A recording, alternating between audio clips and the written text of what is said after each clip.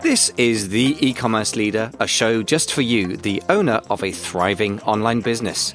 In this bite-sized episode, Jason and Kyle share a practical tip that every e-commerce leader should know. Let's jump in. Hey, man. Hey, how's it going? Good. How are you? I'm doing good. It's a good Friday. We're, as we record this, we are still in lockdown mode. And so we're all dealing with the impact of this virus in the world and on our businesses. And it's been an interesting experiment. I mean, sales have been up, but then there's a lot of uncertainty in the marketplace, and we've had to shift a lot of different things. And that's what I would like to talk about in this tip of the week is the really unique thing that you did with your charity. Sure. That was in response to this. So, I'd love you to just tell us a little more about that and what that's meant. Well, for our charity, one of our key programs is called the So Powerful Purse Program. We ask seamstresses around the world to make purses for us, and we use them in Zambia as part of our health training program and menstrual hygiene management topic for girls, keeping them in school. So one of the ways we sign up new people to help us with that is trade shows. And we go to a lot of quilting and sewing shows, and they're all canceled.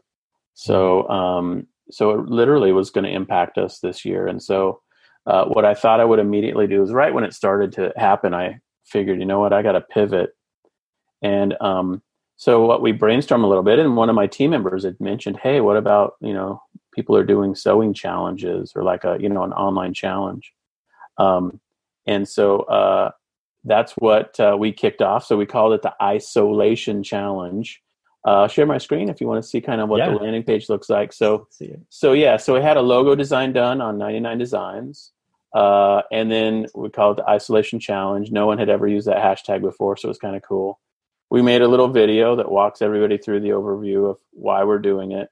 And then the other part that's kind of cool is we actually started to reach out to big companies. Now, some we have closely held relationship with, Baby Lock's a real key partner to us, but others like Threads Magazine is a massive magazine. And Quilts Inc. are the people who run the largest trade sewing expo in the United States in Houston every year. So we started reaching out to these people, and they immediately were like, we'll support it. And what I realized real fast, it came together in a day or two, was everyone in my industry scrambling. Yeah. They can't keep sending the same message about COVID-19 every day. I mean, what are they going to talk about? And so it really gave them an opportunity to rally around a charitable project. It was well put together, I think. The video looks good. You guys can go check it out. I'll have a link underneath the show notes. And it gave the industry something to rally around. And so that was just our way of thinking through, okay, how do we pivot quickly? And all we're asking these big brands to do is just promote it, and then we'll add their logo to the site. We're not asking for money or anything like that, but it's just a cross-promotion opportunity, co-marketing. And it's really come together. And so that was sort of our thinking that went into it, and kind of why we wanted to mix things up a bit. Yeah. Thoughts on it? I love it. I think that it's fantastic. I think it's a quick pivot where you recognize there's opportunity. And I think the really cool thing is you provided, like you mentioned, the whole industry and gave them something positive, something that encourages them, even though they are not going to these big trade shows, that they can talk about. And I love it. I think it's an example of creativity in the face of challenge. Yeah. I think the other thing that stood out to me that right when we started to reach out to the other partners was the idea that, it's smart to be collaborators rather than competitors. Yeah. And if you're in an industry that is under stress or duress, or every industry is right now, people are looking for how to win friends and influence people, how to stay afloat, how to do something constructive, and the peers. I mean, we have new relationships now with people at great companies because we put something in front of them that we felt like would be a positive, constructive thing, and they're excited. The co-marketing aspect of it is a win-win, Definitely. and so it actually is a good example, I think, of how I always say it like with our internal teams that we're better together, and it's smarter for us to work together as marketers sometimes, even inside an industry, than it is to hunker down, try to be competitive against the brands who might be in your space. And so I think it was a good example of that as well. What's some potential takeaways that some of the people that are watching this can think about in terms of being creative in their space and collaborating with other brands? Well, I mean, I think the main takeaway is anytime you have any traffic strategy or promotional or marketing strategy, it's never a foregone conclusion that it's going to keep working.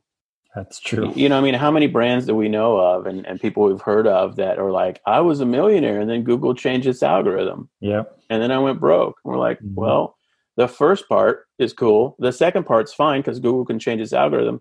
The you going broke part means that you didn't pivot. Yeah, exactly. So, we're all in charge of our own marketing and traffic strategies. And it does take clarity of thought and interesting creative thinking sometimes to redeem a cratered, kind of situation. And to the extent any of us are in that situation, if something stopped working, I don't care if it's Google or Facebook ads or, Pinterest or whatever it is, if it stops working, it's time to say, how do I pivot to something that's a new alternative that's better, or at least as good as what I could have done. And I'll be honest, this thing might end up being a better lead generation methodology than going to the shows right around the country was in the first place. Yeah. So, I mean, I think that's another lesson is be ready to pivot. It's a horrible cross-reference metaphor, but, Mad Dog Mattis, the general for the Marine Corps, is famous for saying when they were in war to his troops, he said, be friendly, be professional, but have a plan to kill everybody you meet.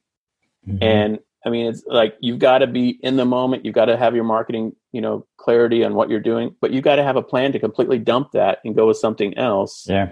And have a backup strategy for your traffic. Mm-hmm. And I just feel grateful that we had the opportunity to do something like a 30-day challenge and put it together real fast. And yeah, I mean, I think that's a takeaway. I love it. I think it's fantastic. So I would probably argue that you have to assume that any strategy that you have that's working well will eventually fail. I mean, it's like the law of entropy, right? Like any system is going to end up declining no matter what it is. Yeah. And so there's always going to be the next pivot and be thinking ahead, and because you don't know the timing when that's going to happen, because that may be outside of your control. But how you respond to that is definitely within your control. So I love it. I think that the takeaway for me is how can you think creatively and be collaborative in the environment that we're in right now. Yeah. And as long as this economic sort of downturn recession ends up being, this is an opportunity and a time to really reach out and look for ways to be creative and collaborative in creating something that's good. Because this is obviously with your charity, and so it's doing good and helping helping other people that are maybe in even a worse spot for sure than the people that are engaging in your challenge. Yeah, and I just make one final little observation. I think that a lesson from this is, under extreme pressure or like the big tumultuous change type scenarios, when an industry is going through real turmoil, which almost every industry is, it is an opportunity for creative marketers to take the lead and for winning ideas. I mean, it's what the lesson here was. Everybody was like flat-footed, like, what the heck? What do? We have to work from home. All of our, marketing just got cratered. This whole thing is just like, taking over all the topics. And so in those types of situations, if you can think clearly and act decisively, you really can make progress sometimes more than if you would have been in normal business mode.